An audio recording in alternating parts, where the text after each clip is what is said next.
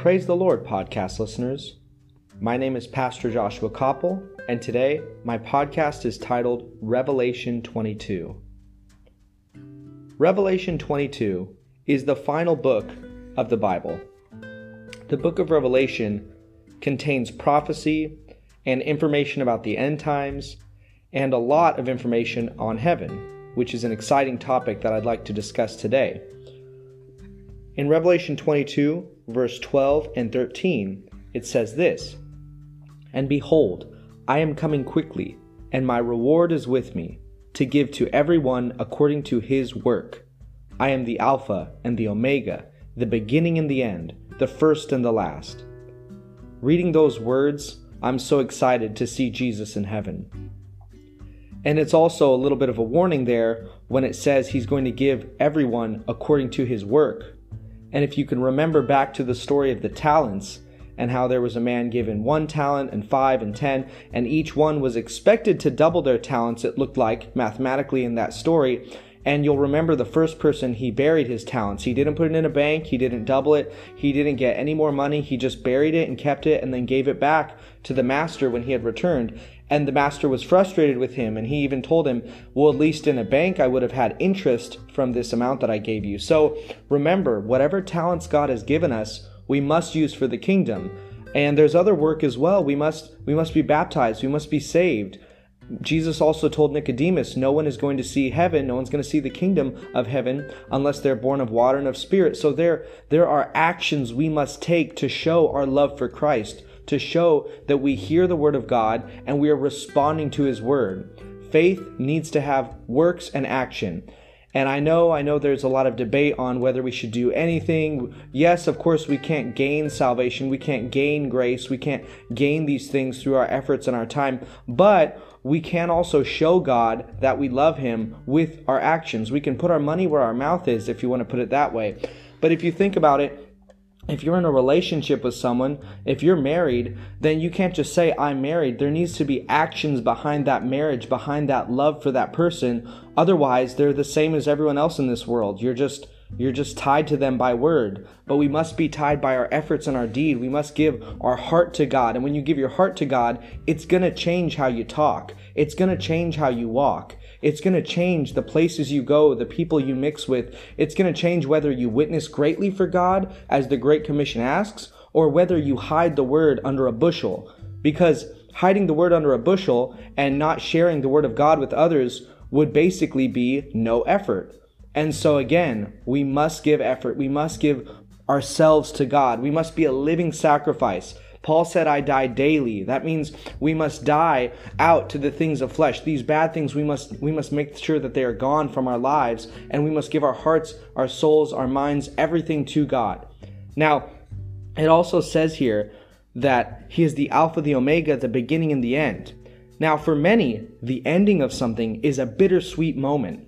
Some people, they finish a book, they finish a course, they finish a relationship, or there's the ending to a long stay vacation or something where they go out and, oh no, we have to go home. There's that ending that comes up. But for Christians, the ending is truly the beginning of a beautiful eternity with our Savior, Jesus Christ. If you think about it, when we live on earth, this life that we have is 80 plus years or so, and after a certain point, we pass away, we die. Now, life in heaven, though, is eternal. And we're not going to have these physical fleshly bodies in heaven, but we are going to gain a new body, a spiritual body, and we're going to be there for all of eternity. So if you look at the space, if you put your thumb and your finger together, and you see a little bit of space there, think of that as your life, and then let go and just imagine from here to Japan or some far off country, that's eternity. And obviously we know it never ends. But again, just think of that comparison. Eternity is so much longer than this life we lived. But we get consumed with Instagram, with work, with our bosses, with our friendships, with sports, and with all these things on earth because it's before our eyes, and we don't always focus on eternity. We don't always think about our salvation or what the great things God has done for us or heaven. We don't always think about it. But if you'll read Revelation 22 once a month, I believe that that will help us to keep our mind and keep our focus on Jesus and on what truly matters in this life. Now, Revelation 22:5 says this, "There shall be no night there. They need no lamp nor light of the sun, for the Lord God gives them light, and they shall reign forever and ever." To some of us, we cannot imagine a state of eternal rest and joy and excitement without night or sleep. For a lot of us, we love our sleep. It's the few moments that we're not forced into doing things that we dislike, or going to that workplace again, or taking out the trash, all these chores. When we sleep, we get to let down our guard. We get to relax and allow our body to get back to a place where it can do more. Now, we've got to remember though, when you get to heaven, that is rest. It is the best rest. Now, if you could amplify the experience we have as Christians in Sunday worship by 1,000,000%, or those sweet moments of fellowship with the body of Christ, whether at life groups or maybe during a prayer meeting or during Bible study, if you could amplify any of those moments by 1,000,000%, that would be an inkling of an understanding of heaven's magnificence. When we're in heaven, we are going to be fully rested, but we're also going to be awake. We're also going to be excited and joyful. We're also going to be having a party with Jesus. We're going to be celebrating. We're going to be worshiping Him. And there is going to be light forevermore everywhere around us. There will be no darkness. There will be no sad moments. There will be no tears. That is what heaven is going to be like. Now, if you jump down to the second to last verse, the penultimate verse of Revelations 22, Jesus says for possibly the 100th time, "Surely I am coming quickly."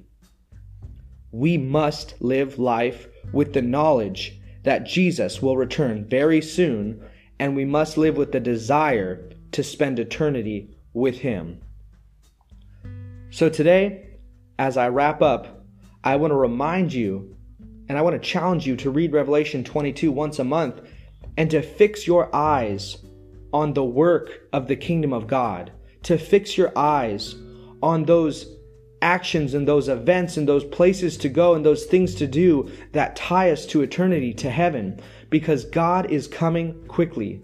Jesus is coming soon, and we must be ready. Let me pray over you. Lord, I plead your blood over the listeners today. I pray that they would fix their eyes upon the prize, fix their eyes upon the reward of heaven, and upon the mansion in the sky, and upon everything that you have for us, God.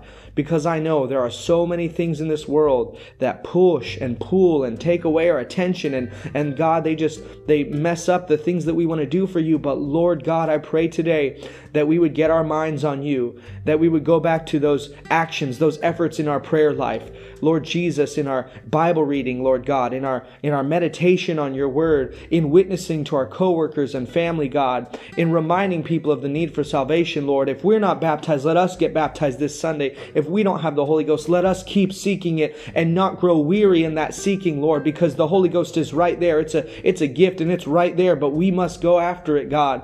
But I pray, Jesus, that we would not grow weary in well-doing, but that every effort that we make, we would be reminded of the sweet, sweet magnificence of heaven that is coming so soon, Lord, for us and our family.